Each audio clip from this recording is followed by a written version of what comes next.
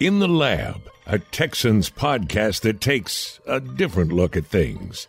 Drew Doherty and John Harris have their lab coats and goggles on, and the Bunsen burners burning. Here's Drew. In the Lab is right now. If you're watching, you see me in the red shirt, Drew Doherty, and my good pal, John Harris, in the blue shirt. John, you are soldiering through things. You are like a regular Cal Ripken Jr. because you're not feeling well, are you? I'm not, but look, man, in the lab's got to happen. It's got to happen, man. It's the week before, a few days before we get a chance to see this team get on a field for the first time in 2020. So it's got to happen. And look, a little steroid injection, not steroid abuse, not androstenedione. Good steroids that help inflammation of herniated discs and muscles. And, but I'll tell you this, at about 9:30 or 10 o'clock last night, I was pretty darn loopy, man. Were you? I was like, whoa. Well, that'll make for an interesting podcast then. My wife kind of laughs at me. I don't drink, smoke, do drugs, any of that kind of stuff. And I never have. It's not been my MO. And so my wife always kind of likes to see me that way just to see what it would be like if I did happen to imbibe, but I don't. But they always kind of laugh. Her and my daughter always laugh at me. So they had a good chuckle last night when I was kind of out of my mind, and I have no idea of anything that happened from like 9:30 on. But getting through it, and gonna go see a spinal doctor tomorrow, see what he or she is gonna do even further. But man, we're here, and it's time to talk some football. So that's really been the best medicine, to be honest, Drew, is just talking about football. I did my Texags interview a little while ago, which seemed like I was talking more about politics in some sense, college football politics than college football. But it was good to talk. It was good to have that going on. So it's good to be here, man. Well, let's discuss. You bring up the spine. Let's discuss the backbone of this team, and that's Deshaun Watson. You could call him the brain of the team. You could call him a lot of different things, the tip of the spear, yada yada yada. But let's talk about Deshaun Watson, because we see that one of his main targets, Kenny Stills, is not initially going to be practicing at the start of camp. At least right now he's not. He's got a little bit of an illness, and we'll see if he's out there.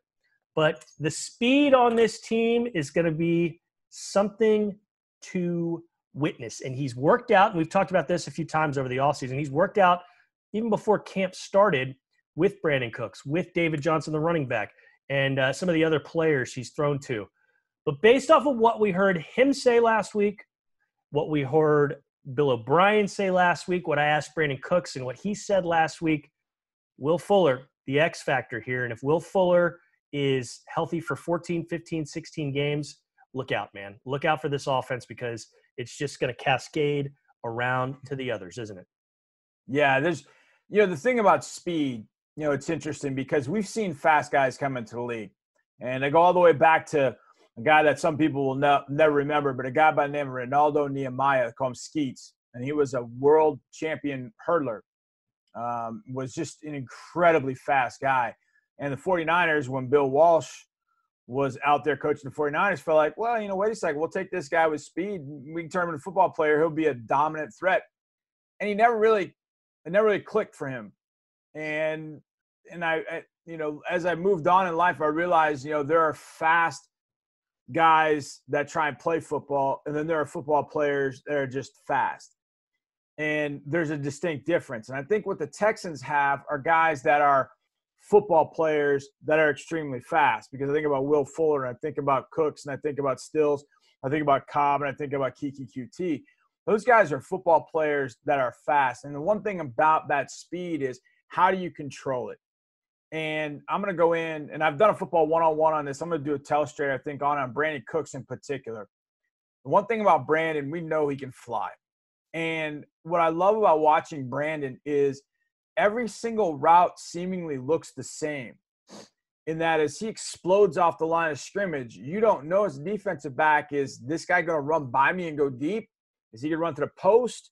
Is he going to run an in route? Is he going to run an out route? What is he going to do? And then all of a sudden you get scared because he's up on your toes and he's gotten there so fast, you as a defensive back have to turn and get out of dodge. Well, all of a sudden he throttles down, turns the out cut. Sean hits him. That's 15 yards on the sideline like it's stealing. And that's something that a lot of fast, young receivers don't understand. They try and measure things. And so what happens is they slow down well before they need to make their cuts. Well, defensive backs in the NFL are pretty smart. They're like, well, you're not pushing me anymore, so I'm going to slow myself down. I'll get back and make a play on that ball. I see Brandin Cooks, he drives guys off the ball, and gets that separation by getting on their toes. And if they're too stubborn, he just says, you know what, I'm going to run right by you because you're not bailing out of Dodge. So I'm going to just run right by you because if we're even, I'm leaving. And I see that with Cooks a lot. I see it with Fuller a lot. But to have guys like that can control that and get wide open in large part because they're selling those deep routes and DBs have to respect it. That to me is what makes fast functional. And that's what you want to be able to do with these guys. And I think they'll be able to give Deshaun a lot more open windows to throw through. And you got that front five that can protect him to give him time to do that. Yeah, that's a great point you bring up about at the line of scrimmage, DB's not knowing what he's going to do, because I heard the same thing said about another guy who came out of college who had been a Big East 100-meter champion in Andre Johnson. And he wasn't known, mid to late in his career as a fast guy. He was plenty fast. He was just fast enough. But he's a guy a scout that I used to do a podcast with on a weekly basis, he said the beauty of what Andre Johnson does is when he's at the line of scrimmage, you don't know pre-snap if he's going to block, if he's going deep, if he's going short, if he's going in. You don't know where he's going because his footwork, his setup is always the same. In a baseball sense, he never tipped his pitches. You never saw what was coming. And that is something, if the Texans have that, like you're saying, in Brandin Cooks, and if that goes to some of the other guys, some of these other receivers, because you compound that with all that speed, and it could be deadly. It could be deadly. It's got to happen in a game, but on paper, could be very deadly. Yeah, and of course, as I told Mark last night when we were doing Texans All Access, you were talking about different questions going into training camp, and there's always one, and you just hit it right at the end, and that's health. Yeah. The question of health is such it's the number one question every year. So we just kind of put it up on a shelf. I don't even want to say we don't talk about it, but we don't talk about it as a question because it's always there. There's always that question mark of health. But if they can get beyond that, if they can stay healthy and get into the season and then stay healthy within the season, it's going to be really difficult for defensive backs to get a handle on what they're trying to do. And I'm not saying that the Texans in any way, shape, or form saw exactly what they wanted to be when they see the Chiefs. But when you look at the Chiefs and you see Tyreek and you see Mecole Hardman and you see Sammy Watkins, it's a lot of stress on a defense.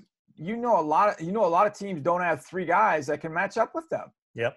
And so, okay, do you double a guy? Do you take a guy out of underneath coverage to help double? How do you plan for that?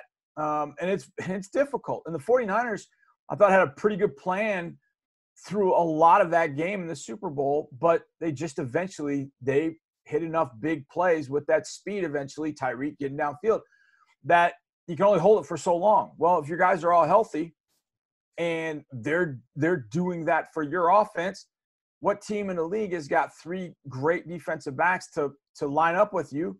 And that was my thought when we went into the Titans game last year at Tennessee. Fuller, Hopkins, and Stills were all healthy.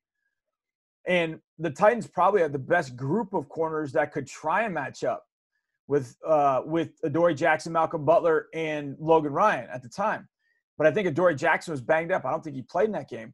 And so now you've got Logan Ryan, who's not really a corner. He's more a safety, trying to cover Kenny Stills. And he exposed in the first half. Yeah, you're up 14-0, before the break. Like that. Yeah. And that was, to me, was the epitome of what the Texans want to be in the passing game, to put that threat on you throughout with even more guys that can run. And they have that with Cooks and obviously with Cobb now. Now they got, still have Kenny. And I think a guy we can't forget about is Keke Coutee.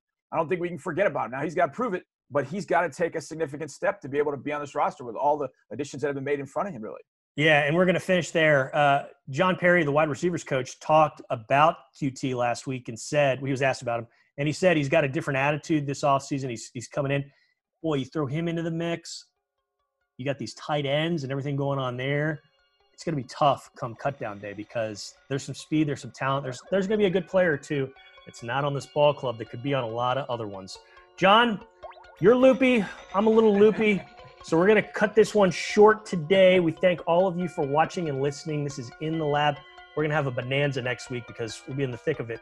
Padded practice starts in just days. Friday the 14th is when it gets going. So we'll be back with all sorts of good stuff. John, you take care of my son, my friend. Absolutely, brother. Take care, all man. right.